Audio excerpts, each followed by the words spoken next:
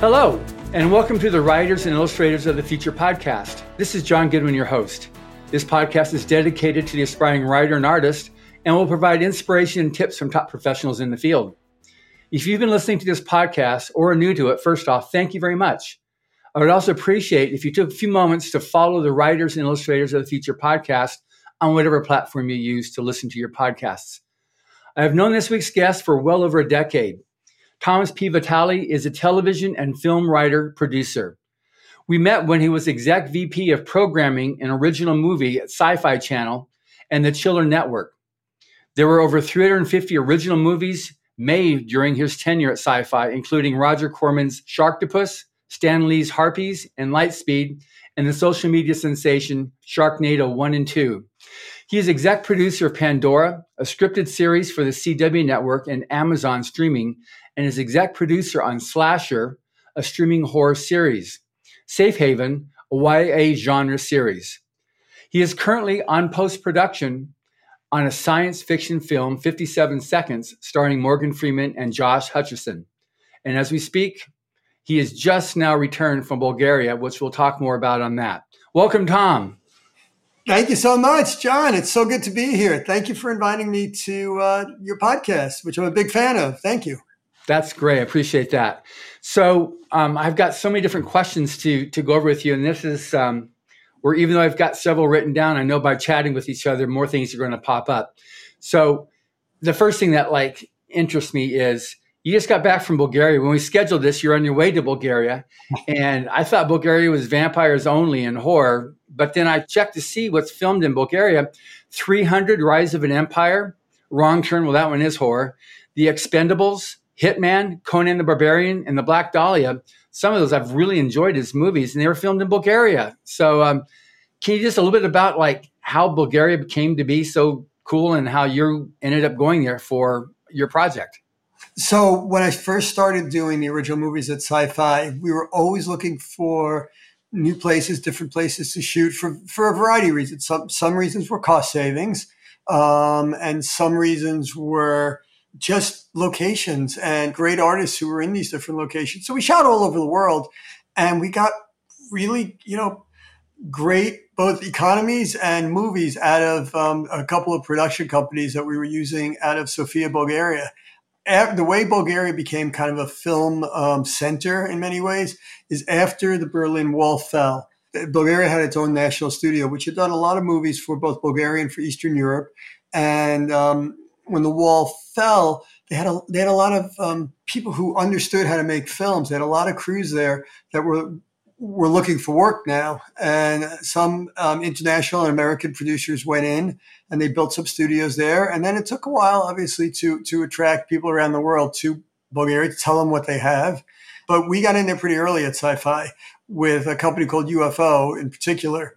UFO Films. And another company called New Image made some films for us. And they've kept building and building. So I did the show Pandora there. That was produced there, the CW series. Interestingly, UFO, that production company, just put in one of those video walls. The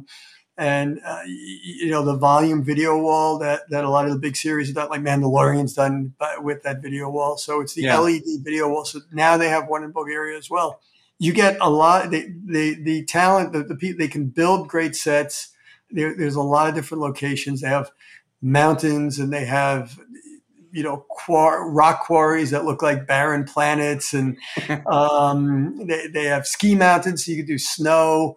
They have lakes and seashores. They have studios where you can build different sets. And now obviously the video wall that I just mentioned. They also, some of the Bulgarian studios shoot in nearby Greece. So if you need tropics, you can shoot there. So my partners that I work with and I have found it's a great place. We don't shoot everything there, but we do shoot a lot there. And now, they've even put in a tax credit, which we could talk about later, and how that works with film production. But government incentives and tax credits for production. Oh, God, I appreciate that. So, if you can say, what were you actually just recently returned from now? What were you doing there? I was doing a preliminary scout on a production coming up for next year, which I'm not at liberty to say what it is just yet, but it's based on a book series, so that's relevant to what we're talking about on this podcast. And we were doing a preliminary scout. I will say on the book side of things, most buyers out there, when I say buyers, I'm talking about networks, television networks, streamers, streaming services, international buyers, studios. Most people are looking for what we call underlying IP. IP stands for intellectual property, as you know. And it's great to have original work out there. And I love all the original work. I as a fan myself of all sorts of genres, I love seeing something completely original. But a lot of buyers, they want something based on something else. And books, short stories, they're such a fertile area to create a movie from. Graphic novels, comic books, scripted podcasts, magazine articles, novels, biographies, histories. But the written word often becomes IP for the filmed word. So that's something important. And the best way to create IP and for your listeners to get their stories out there, get them out any way you can, through the Writers of the Future program, through publishing, through podcasts, and then, things get optioned and things get made. Now, this is going to be my later questions, but now we're into this area here. So on a person, so you've published hundreds of movies, or published. Yeah, I'm a publisher. You've produced hundreds of movies, and so there's obviously a way to get them to you. You say that what's important is to get them published, that stories published, short stories and whatever like that, and then you will find them yourself, or does somebody have to pitch them to you?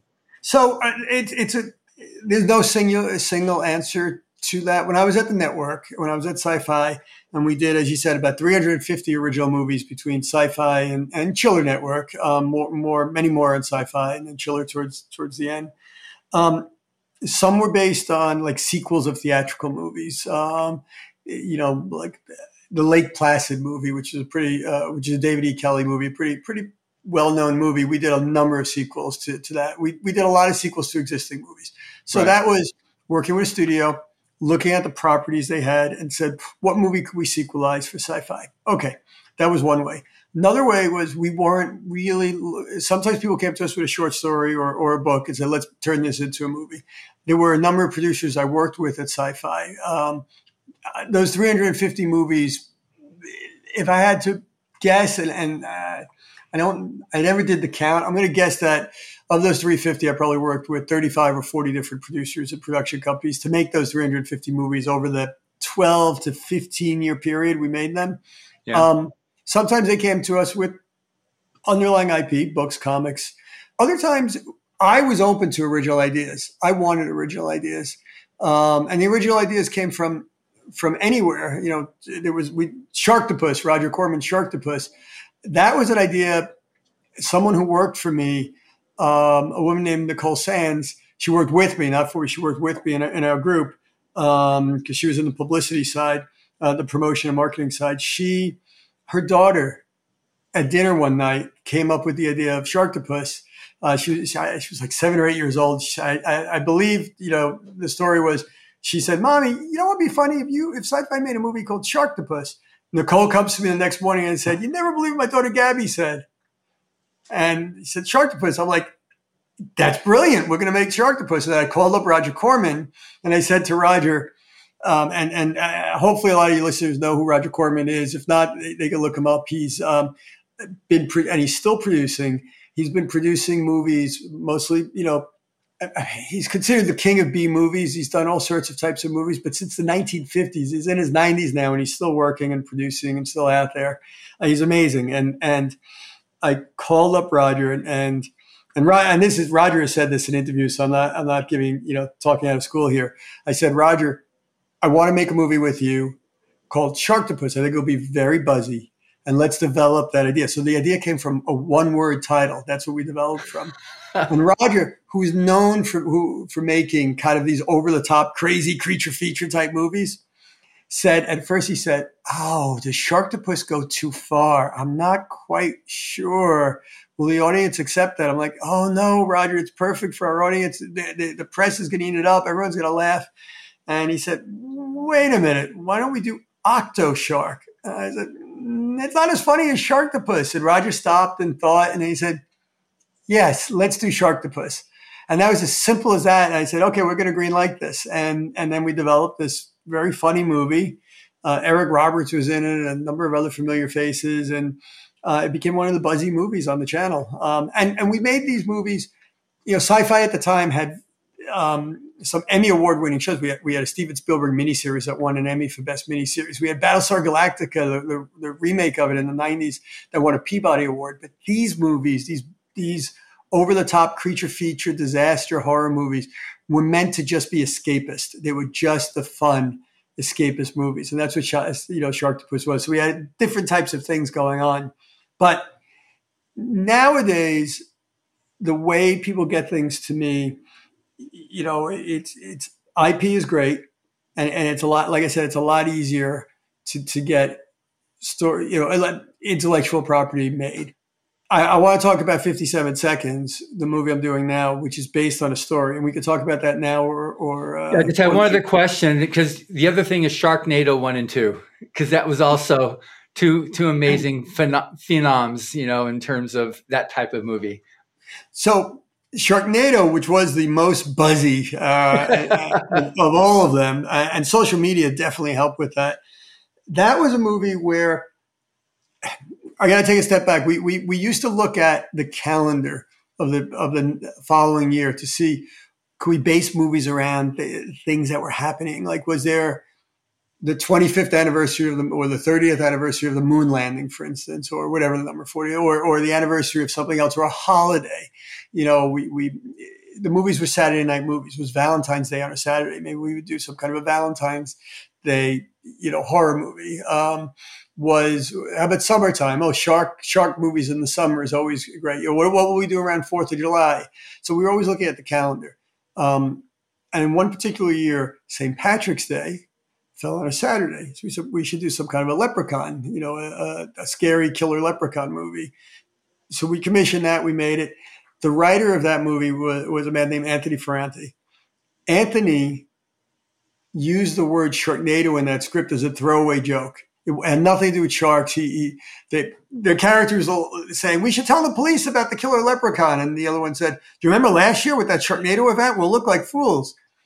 And someone in my group was reading the script first, and he came to me and said, "Look at this word, Sharknado. That's a movie." Again, sometimes we did things right off of a name. This was someone named Chris Regina came to me and said, and I looked and said, "Oh my gosh, that is a movie." And that's how it kicked off from there. And then from there, and Anthony became the guy who wrote it. He was also a director. He became the director of the Sharknado franchise. Another guy in my group, named Ray Canella, who came up with something called Mansquito, for instance, and plenty of others. Yeah. But that was another one where, oh, it's a great idea. That was the and we made that. And it's that kind of creativity. Once you know what you're doing, what you're trying to do, it's that kind of creativity that's so much fun. It was a fun, creative environment we had there. Another woman named Karen O'Hara, who recently passed, unfortunately, she also was someone who would come up with these crazy ideas. So we used to sit together, come up with these ideas, always thinking about the audience and what the brand of these movies are. When people came to pitch us as a network, I would always say, just make sure you know the type of movies we're doing on Saturday night, or if you're pitching us a show, the type of shows we might be doing for Sunday or Friday night. What would fit with a Battlestar Galactica or a Stargate or a Farscape? With the movies, what fits with the summer shark movies or the holiday theme movies or the monster movies?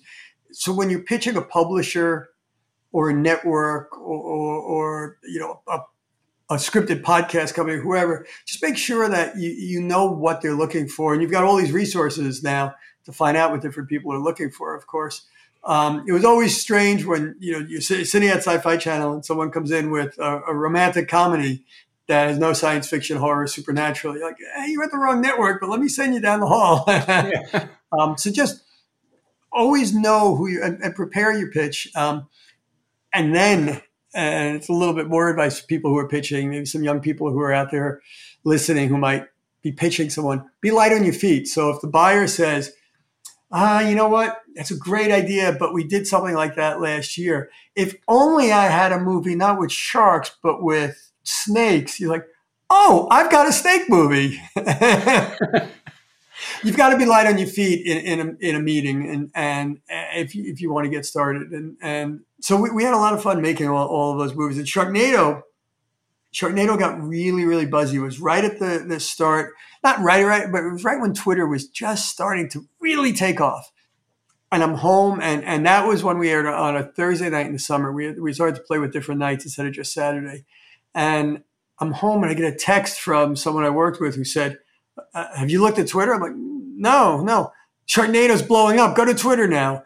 And then we're all texting each other while we're watching, all the celebrities talking about it. And for the year, I think it was the second most tweeted about thing in entertainment, or maybe total thing that year. Second only to the Red Wedding episode of Game of Thrones. And a close second. So, and then it got headlines in newspapers and magazines, and then we wound up doing, the network did like 5 more. No one expected that. It's funny, you can't design something to be buzzy. It just sort of happens. It's magic. When something takes off, it becomes viral. Yeah, it's just kind of this magic that happens. It's I know so many people who have tried over the years. I'm going to create something viral. Great if you can do it, but it's more difficult a lot of times you could create something that's high quality. You could create something that's fun. You create something that's aimed at a particular audience that they're like, but to go viral, there's got to be that magic of timing and the right elements and just the magic in the air that makes it viral. And Sharknado became viral. Yeah, it was totally outrageous. That whole concept was like, wow. But it's funny. We did one that I think we had done it years later when there was social media. It was towards the beginning. A guy who worked for me named Russell Friedman came up with this idea of doing Monster Ark.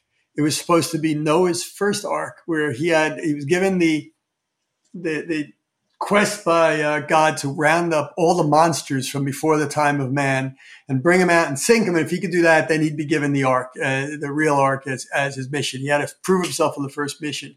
Now, fast forward to the present, and a group of soldiers find the ark, but they don't find Noah's Ark. There's always these TV shows searching for Noah's Ark and these reality shows. They found the monster ark, and there was still one monster alive in it on the top of a mountain. And it gets out. Now they have to, defeat this one monster, which is kind of a magical beast. And Russell came up with this great concept, and we wound up making that. And there were articles, because what happened was, some people thought when we went out with what it was about, Noah's first ark, that it was real. We never said it was real, but I guess, it got a little misinterpreted on the internet, and it got buzzy, and there were a lot of hits on like message boards and, a lot of articles on like Yahoo and everything.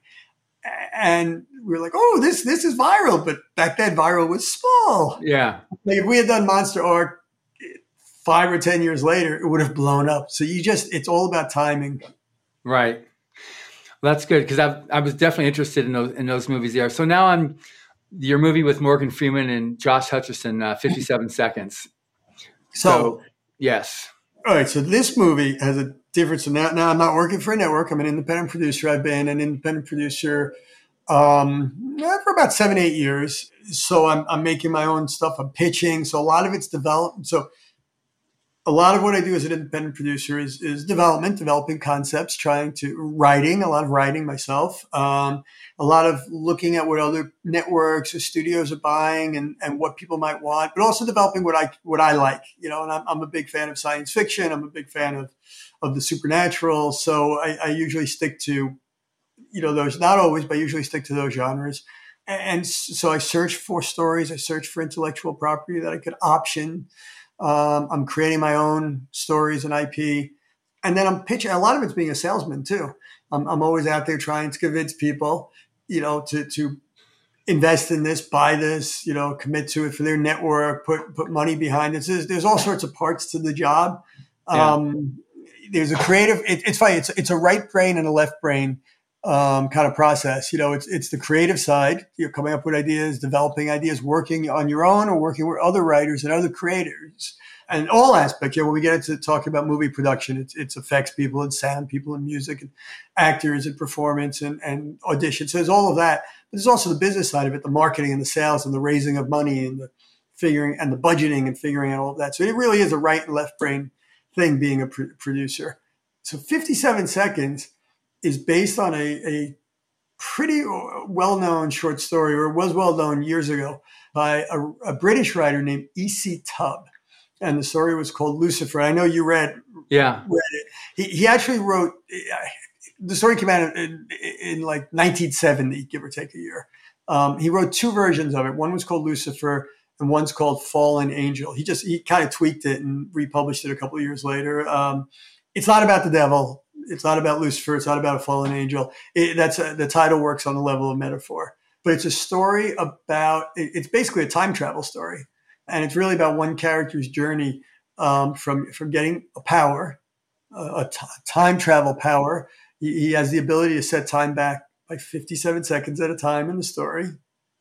And he uses that power to really advance his own interests, whether it's with money, success, women, and he really is corrupted by this power. It is, I mean, for anyone listening to this podcast, think about what you can do. You could correct any mistake you made. If you said something wrong, correct it. If someone else says something that you liked, you can go back 57 seconds. You take that line, you say it, and all of a sudden you're the funny guy.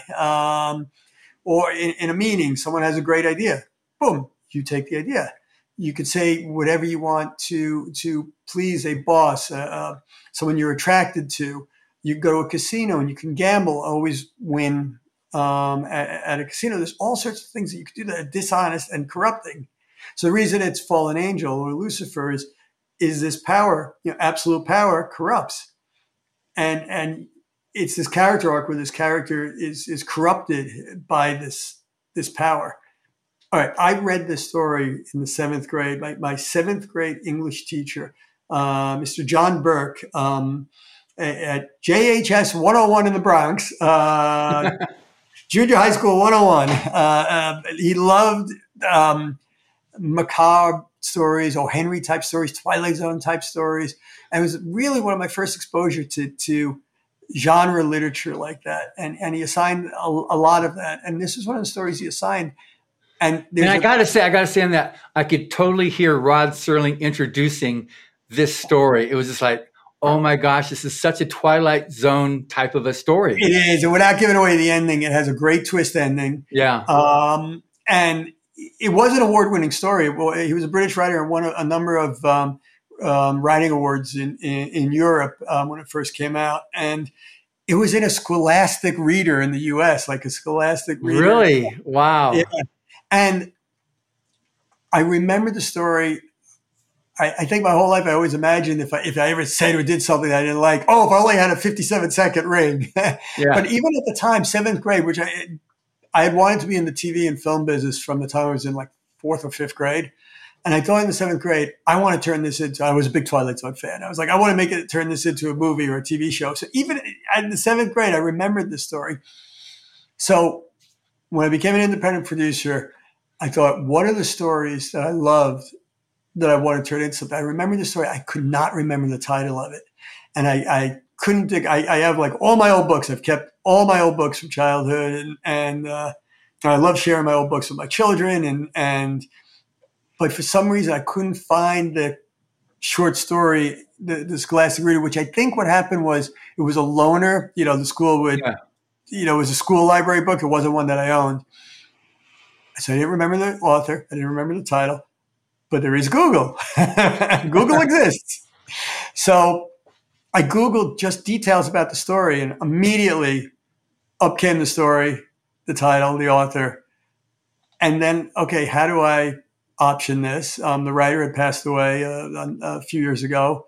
I think he passed away about 7-8 years ago at the age of, I think, 99. But his estate was still handling his literary properties. He was able to option it. And then to get a movie made, you actually need attachments. You need to attach a director, and you need to attach a star that people want to see.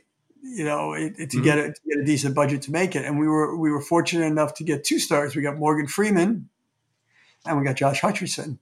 How'd you do that?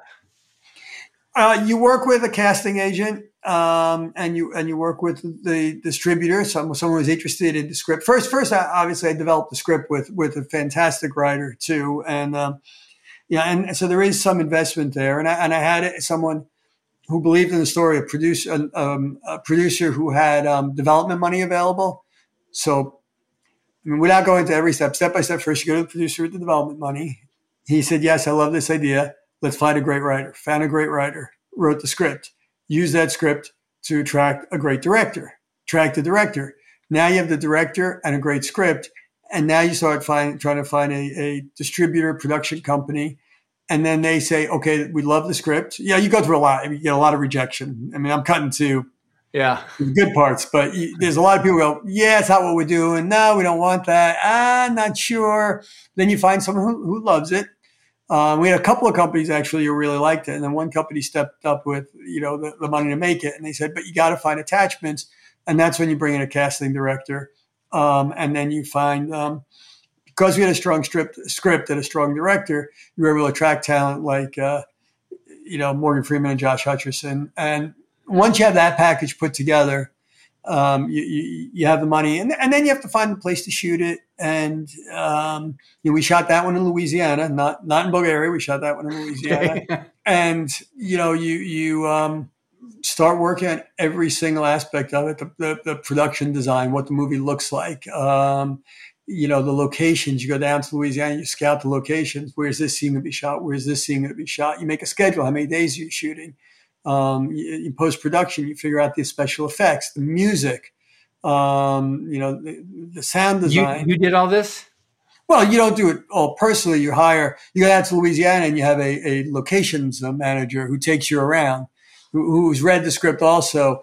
And then you've had conversations. You say, "Oh, in this scene, I want something that looks like this kind of a place." There's one scene in the script where they're at like a big arena, like a big sports arena.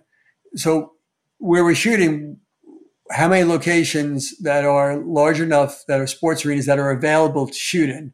Here's the 3 places you could shoot: this giant auditorium, the college sports arena, this other place. You go and you look, and you're like, "Oh, that's good. How much will that cost?" "Oh, negotiate for that." "Oh, if we can't afford that one, we'll take this one." So it's all negotiation to figure out. Another place we want, "Oh, we need a mansion. We need a wealthy person's house." They show you a dozen wealthy houses until you find the one with the director, because it's got to be the director's vision now. Oh, that fits what we're going for. So the director now has a lot of say in the look and feel of a movie. I will say that there's a difference in making TV, and I've done TV and movies. Television is a writer-producer's medium more than a director's medium, although the director is super important. Movies more a director's medium, although the writer is important, of course. But what I mean by that is, on a movie, the director's boss. The director has the final say in all the creative, not the producer. Once you've hired that director, you're hiring them because of their talent, their skill, their vision. Because it's a single project, and the director becomes the boss of that one project. Sort of all the what they call the department heads, the head of the editor and the head of the production, the scout, the production design, the sound, the music, the casting. It all funnels up to the director, who works with the producer, but the director should get final say. Not always final cut, because the business side of it, most times, unless it's a huge director, the producer gets final cut. On TV, because there's multiple episodes, you're always going to have a lot of different directors. So if you watch your favorite TV show, every episode might have a different director, or one director might do every 4th episode. There, the writer-producer is the boss, because the writer-producer, he or she is writing this continuing story, and they're the one who knows where the character is going, what the character arc. So it's like a novel, a 4-season TV show. Name your favorites, especially serialized shows. I'll go back to like a classic show like The X-Files. Chris Carter was what they called the showrunner. He was the head writer-producer. He knew where the show was going long term, where he wanted to take these characters. So he's the one who's in charge, Chris Carter. and then he brings in different directors who can help him achieve his vision for the show. Got it. But anyway, so rather than I didn't do every piece of this, you hire people who are experts, because I'm not an expert in locations. I don't live in Louisiana. I don't know the places in Louisiana. I'm not an editor, but I know when I see a cut, I review a cut. Oh, that edit's wrong, or this scene's moving too slowly. Let's move it faster. So you work with each person. That's what the producer does. The more experience you get, the better you're able to give appropriate notes and work with people. But you also have to trust your team, because I'm not an editor. I need to trust the editor. But more apropos to this podcast and to people who are writing stories, if you go back and read the story Lucifer by E.C. Tubb, it's a 7-8 page story. I mean, you read it, John. It's a short story. Yeah. When you read that story, it's not a movie. It's a 30-minute Twilight Zone episode. Right. How do you turn it? There's really only one character. There's two characters in it. How do you turn that into a movie? So you work with the writer, and you have to create a whole world around the character. And then the movie we made is not the story. It's the concept of 57 seconds of the ring that can set time back. It's the metaphor of this, what this ring stands for, the corruption that this ring stands for. But the story itself and the characters are made up for the movie. So a lot of times you'll see people complain, oh, this isn't exactly what was in the book. The book is this and the movie's that. And sometimes it has to be that way, because a 6-minute story, a 6-7 page story with two characters is not a 90-minute movie. So that's one of the things. That was the first thing I had to do with the writer, is figure out how to turn this into a film. And then once we had the script, a lot of people came in. The director came in and he had his notes, and the distributor came in. They had their notes. Oh, we should change it like this. This will work better. And the actors come in and they have their notes. So it becomes making film and television is sort of it's a cliche, but making film and television is a team sport. Whereas writing a novel or a short story is generally the writer and maybe the writer and that person's editor. But so there is different process that goes on. I get it. Yeah. I mean, this is really good, because this was hoping to be able to get out of you. I had a bunch of questions, which you already answered before I'm asking them. So this is good. So I'm just curious, what's it been like working with your two actors there, with Morgan and Josh? They were fantastic. They were so professional. They came in, they knew they had done the character work. They knew their characters and what they wanted to do with the characters, and they always knew their lines. They always knew what they needed to be. Morgan, can learn incredible, reams of dialogue, and these guys. There's never a flub on set. You're not wasting any minute. I mean, they're really creative, really smart, really professional. It was a dream working with both of them, and the rest of the cast. I think the rest of the cast really looked up to them and looked to them for leadership. I think Josh Hutcherson has a career ahead of him. He's a very young guy. He's a career ahead of him, if you ask me, as a director, because he really understands filmmaking, and he's very creative and really smart and a really nice guy. And Morgan, he's still doing top-notch work. No interest in slowing down or retiring. He's fantastic. So it was exciting. It's exciting to work with people like that on, this movie based on a story I loved since the 7th grade. It's very, very I feel very blessed to have been able to both do this for a living and get this particular story made. Well, that's great. Now, and I do have to thank my 7th grade English teacher. Okay, good. And my parents too love this kind of stuff. We used to. One of the earliest shows I remember watching is The Twilight Zone, my favorite show of all time. Yeah, Rod Serling was amazing. Yes, and so many of those episodes were based on short stories. Yeah, a lot of them came from the Pulp Fiction era, from the 30s and 40s, and some 50s that Rod Serling was pulling from. He just unabashedly said, "No, I got this from there." Yeah. A lot of these pulp stories. Now, when we first met, I used to come to New York to visit you, trying to pitch different L. Ron Hubbard stories. We were just releasing the stories from the Golden Age, and we're trying different things. And I mean, obviously it never happened, but you're always going, yeah, okay, what else you got? What else you got? What else you got? And you were always interested, hopefully, to be able to find something and to make a connection. And I never had a problem when I was coming out there to see you. I always enjoyed seeing you. What was it about the L. Ron Hubbard stories or his storytelling that you liked? I like the sense of adventure.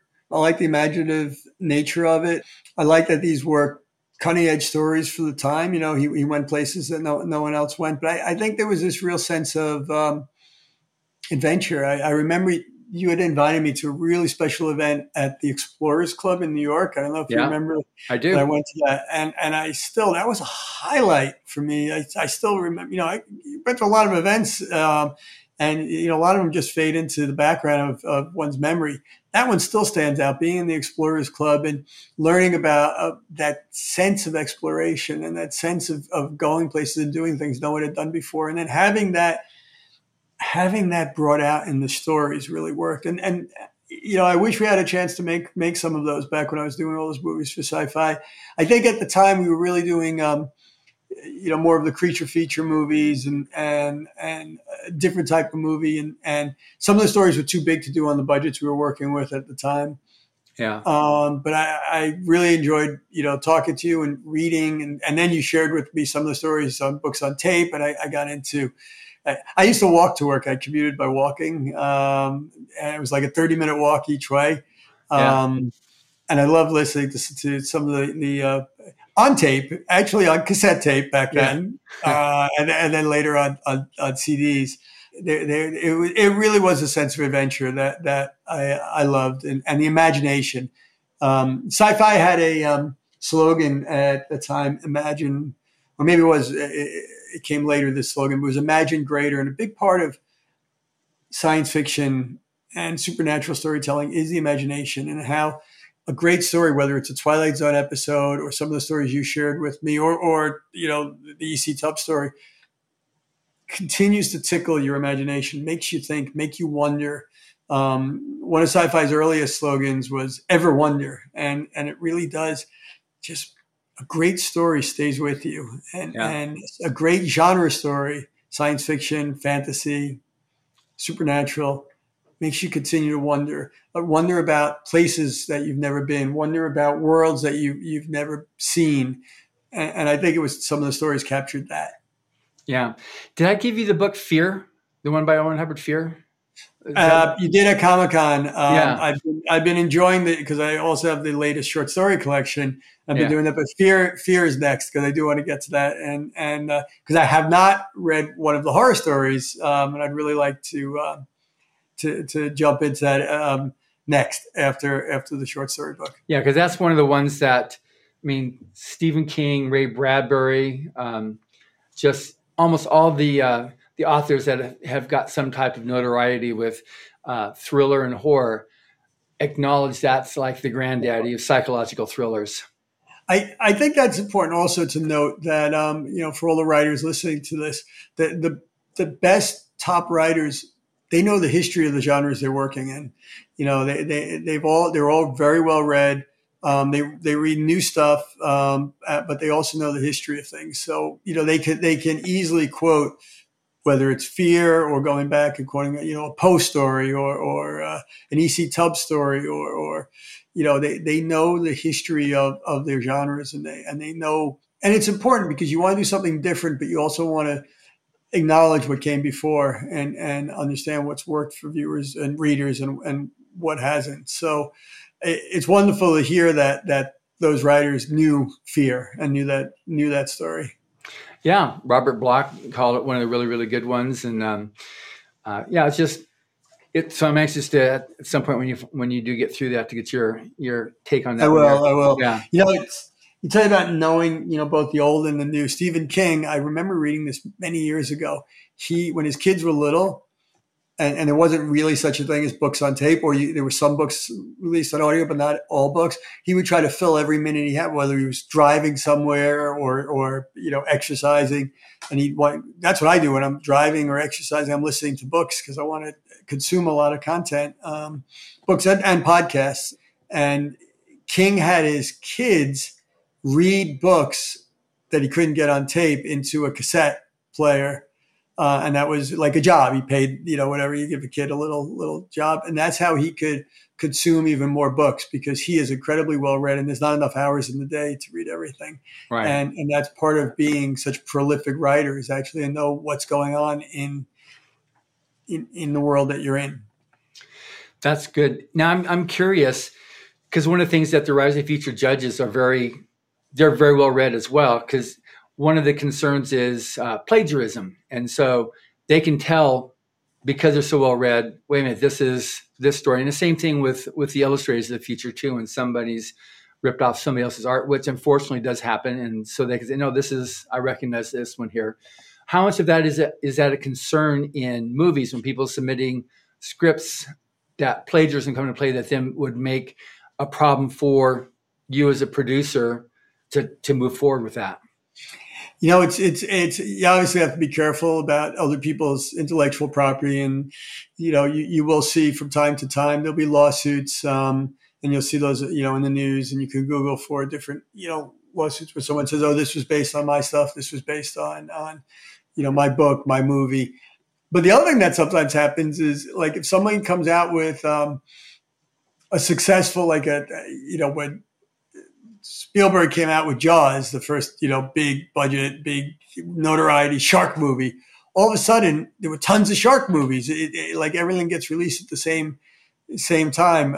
If someone comes out with a movie with, a Harry Potter, movie, you'll see a whole bunch of other people with both books about schools of magic. Sci-Fi wound up doing The Magicians, the Lev Grossman book, The Magicians, as a series. Would that book series have been as big without Harry Potter? Would he have even written about a school of magic without Harry Potter? Maybe not. And you read Harry Potter and all of her influences. She was influenced clearly by Tolkien and by so much more. So where is it, what's the line between an influence on a creator and something that goes beyond that? Or sometimes it's in the market, it's just in the ether. Like all of a sudden, you'll say, oh, what movies are coming out in 2023? And then you'll say, oh, there's 5 movies coming out theatrically in 2023 that are all about, the hiking in the Rockies and adventures in the Rockies. How did that happen? Is it in the ether, or did development execs talk to each other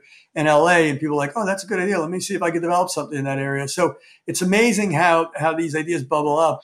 And, everyone tries to be as careful as they can. And obviously, with pitches, some networks won't take, and some buyers and some producers won't take pitches unless it comes in through a reputable agent, because that protects them legally. Because, let's say someone pitches me an idea for a movie about, I'm wearing a blue shirt right now. Oh, a blue shirt movie.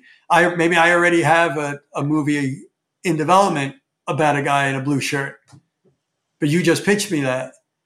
And I can say, oh, I have that in development already. They can say, well, no, you don't. You're lying. You made that. So you get into these weird little things, but that's why a lot of people it's got to come through a legitimate agent who understands how the business works. So it's one of those legal questions that people walk very, very carefully. It's a line that people walk very carefully. And like I said, a lot of it is, I mentioned, Lev Grossman's books and the Harry Potter books. They're wonderful.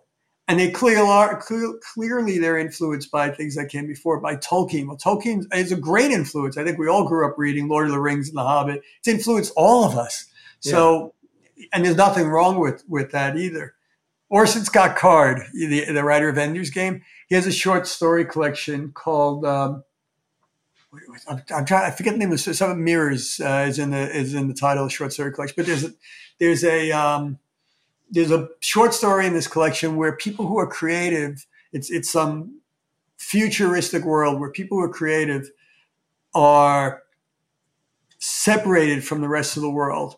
Maps and Mirror. Maps and Mirror. It's a great short story collection, and Orson Scott Card's a great writer. He's one of our judges too, by the way. He's been a judge for over 30 years for Writers of the Future.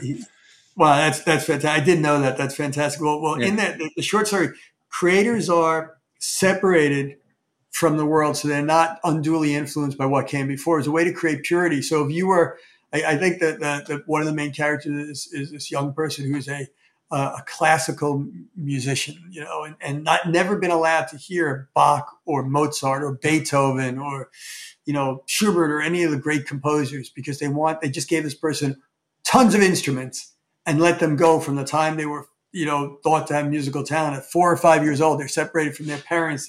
They're separated from everyone. They live in the middle of nowhere. There's security around their compound, so they never hear anything. And there's an ethical question in the story. Is this the right thing to do to somebody?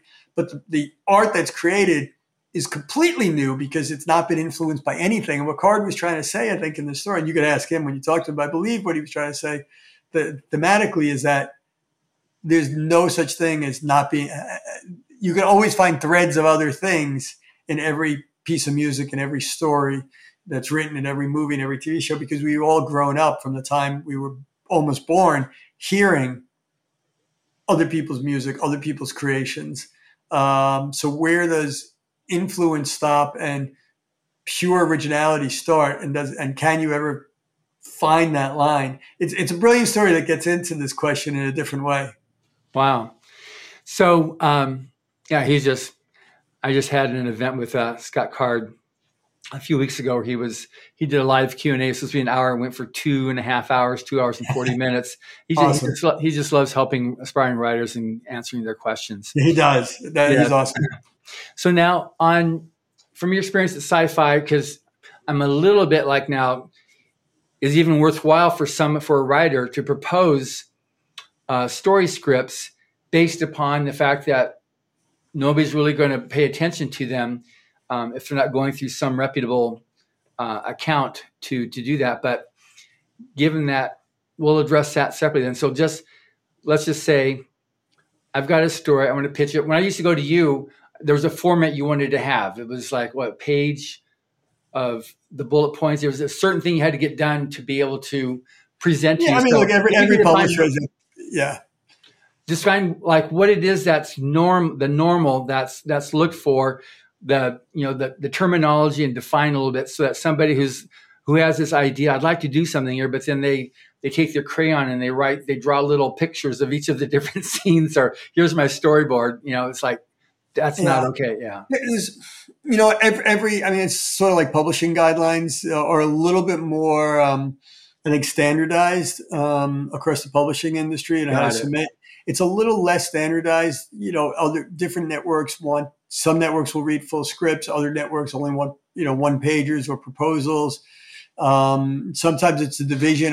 We were the movie division at Sci-Fi. Since we were making such high volume, I wanted basically one pagers because we were making 24 and some years we're making 36 movies a year. So I knew what would work. My team, we knew what would work. So we had to go through the pitches pretty quickly because it's hard to find 36 things you want to make in a year unless you're moving quickly. You can't read hundreds and hundreds of full-length scripts to find the 36, or thousands of full-length strips to find the one. So then one page has helped. Oh, that's possible. Now let's get to the next step, which is slightly longer, and then the next step slightly longer until you green light it. A lot of it's a numbers game. At any network,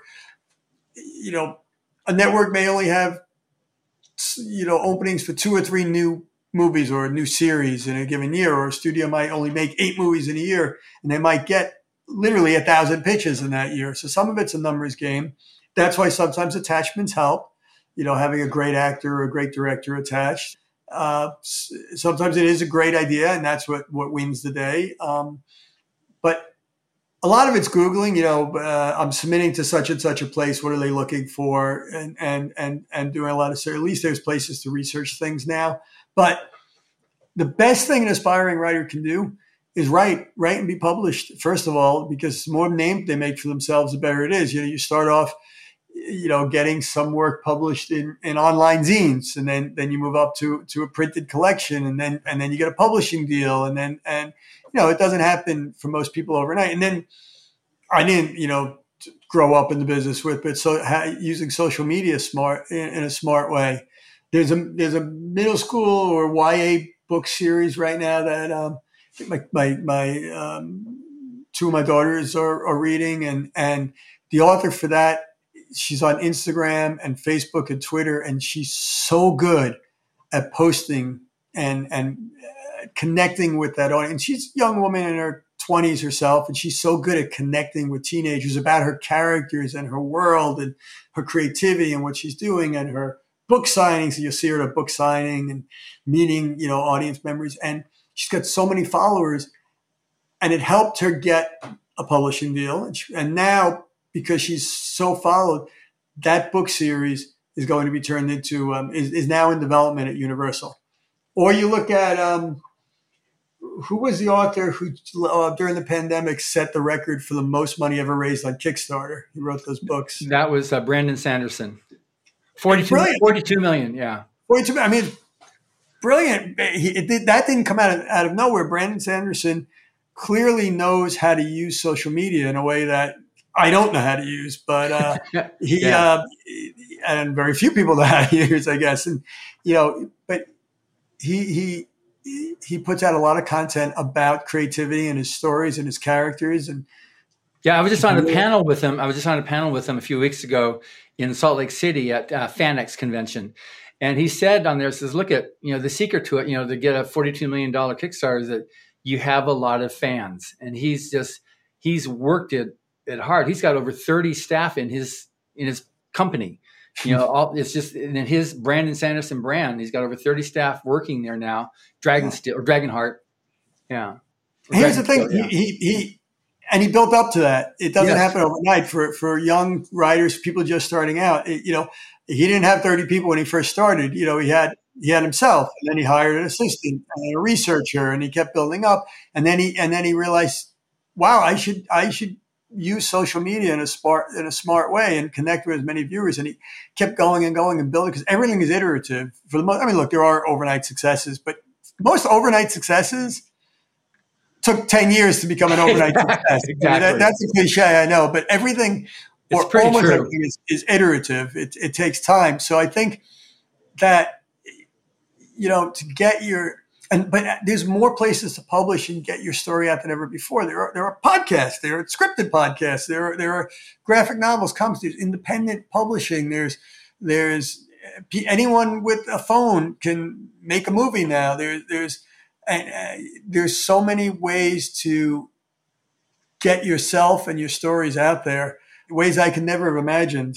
And then eventually, when you go and you pitch a network or studio, going back to your question, you'll have a name, you'll have a reputation, you'll have an agent who wants to work with you, or you'll have, some other attachment, a director or a writer who wants to work. Because it's very hard for a first-time writer to walk into a network and say, most networks won't take pitches from a first-time writer who's not represented. Some might, but most won't if you're not connected to a company. Another thing you can do, you've got to have a day job. Everyone's going to have make some money. We all need to make some money, so got to have a day job. Maybe or a wealthy spouse. Yeah, that helps. But for the rest of us, get a day job in the industry you want to be in. So, an example: the writer of the Final Destination movies. He was an assistant. And I want to make sure I get this right, but you can research it, but he was an assistant to the head of New Line Movies, New Line Production, and it was a movie studio that's owned now by Warner Brothers. He was the assistant to the head of the company, had this idea for Final Destination, wrote it up. He could submit it to New Line because he's sitting he's at the desk of the guy who's in charge, and he was a good assistant, and the guy liked him because he was good at his job. And then they looked at it and said, "This is great." And then that's how he got in front of New Line, and it got made. So, was he an overnight success? Sure. Final Destination became big, but you know what? He spent 2, 3, 4 years as an assistant, and who knows what I don't even know what he did before he got that job. Years ago, there was a woman I knew at Sci-Fi who was switching industries. She was one industry, she wanted to get TV industry. But in between, she needed to work before she landed a job in TV, and she took temp jobs. She told the temp agency, only give her jobs in the TV business for TV networks and studios. So that, and then when she was at Sci-Fi working, a job came open. And she was there because she was temping for us. And she was almost like an internal candidate. People knew her. She did good work. She was a go-getter. She was can-do, positive attitude. People liked her. She got that job. And then she's had a very, very good career in the TV industry because she was near the people that had the hiring decisions and could see what she did. So you do start in the mailroom or as someone's assistant. Yeah. Everyone, but if you want to work in any other industry, you want to work in plastics as in the graduate, you want to work in plastics, Joel, be an assistant in a company that does plastics. Don't be an assistant, at a TV network if you want to work in plastics. Just put yourself in front of the people. And then the other thing, more advice is do informational interviews, as many as you can. Because a lot of times people come in and they say, do you have a job? Oh, you don't? Okay, no jobs open. All right. They back off. And that doesn't help, right? Ask people for an information. Use LinkedIn. Use your school connections, college, high school, neighborhood, anything to find people who are in the business that you want to be in. And don't ask for a job. Ask for an informational interview. Everyone loves. Look at this podcast that you do. You bring on people who talk about themselves and love to give advice. People love to talk about themselves. They love to give advice. So ask people for informational interviews. And then you're all of a sudden in front of people who maybe could hire you in the future. If they hire you, they know you. Now you're not some random candidate, coming in. You're someone they know. They might, you do 100 informational interviews. The odds are one of those people will have a job come open within, a couple of months of meeting you, and then follow up a thank you note, a follow up email a couple of months later. Hey, great meeting you. I saw what you did, whatever deal you closed. That's exciting. Maybe you could connect me with someone else, or, then you could say, do you have anything open? But get yourself in front of people. It's all about networking. And now with LinkedIn and Facebook and Twitter, try to follow someone you admire on Twitter and see if they'll strike up a relationship, DMing with you. There's a million ways that we didn't have when we were younger that people could do. But the informational interview is something that I did in my day. Instead of asking for a job, ask to milk that person's brain. And even if it doesn't turn into a job, because 99 times out of 100 it won't, you've learned something. And you've gotten more experience speaking to people. And maybe you learn, wow, I thought it was, maybe that's not what I want to do after talking to a bunch of people who do it. But that's useful too. So that's kind of the advice I have for young people starting. Get yourself in front. If you want to be the next, major novelist, publish stories like in your collection, but then go work for a company that does stories or online. There's plenty of part-time work online start your own online magazine. There's build a website. Just do the thing you want to do. Good. Well, that's awesome. As your money as the way to make money, because you have to make money. That's awesome. Well, as I knew it would happen, we've already gone through an hour here, and I have the other 50 questions there for another interview that we can do maybe a bit later. But anyway, I really appreciate this time that we've had to talk. And I know we've got some good information for the aspiring writers who listen to this. You're fantastic. I love talking to you. Like I said, I'm honored to be invited on this podcast, which is a fantastic podcast. Thank you. Thank you for your time. Thank you for having me. Absolutely. And thank you for listening. Subscribe to the Writers of the Future podcast wherever you get your podcasts. We've also been syndicated on the United Public Radio Network, where you can find these podcasts as well. I also want to thank Carnation for sponsoring this show. Carnation not only tastes good, they have good taste. Writers of the Future series can be purchased wherever books are sold in the US, Canada, UK, Australia, and South Africa, and available everywhere via Amazon.com. Writers and Illustrators of the Future are contests created by L. Ron Hubbard to provide a means for the aspiring writer and artist to be seen and acknowledged. It is free to enter and open to amateur short story writers and artists of science fiction or fantasy. Again, thank you very much, Tom. Thank you. Bye-bye.